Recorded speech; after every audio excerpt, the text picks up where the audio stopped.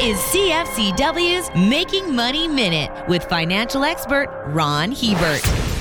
Inflation has been particularly vicious this year, especially where it hurts the majority of us the most. According to United Nations Food Commodity Price Indices, the global increase in the cost of food we eat rose by 33.9% year over year. A slight drop in the June number was the first decline we've seen in these indices in the last 13 months. These indices are pretty broad and include meat, dairy, vegetable oil, cereals, and sugar. So if you're getting sticker shock every time you go through the checkout line at the grocery store, you're not alone. The feeling is global. For more information, listen to our Making Money show hosted by Ron Hebert and Gord Whitehead at letsmakemoney.ca or cfcw.com.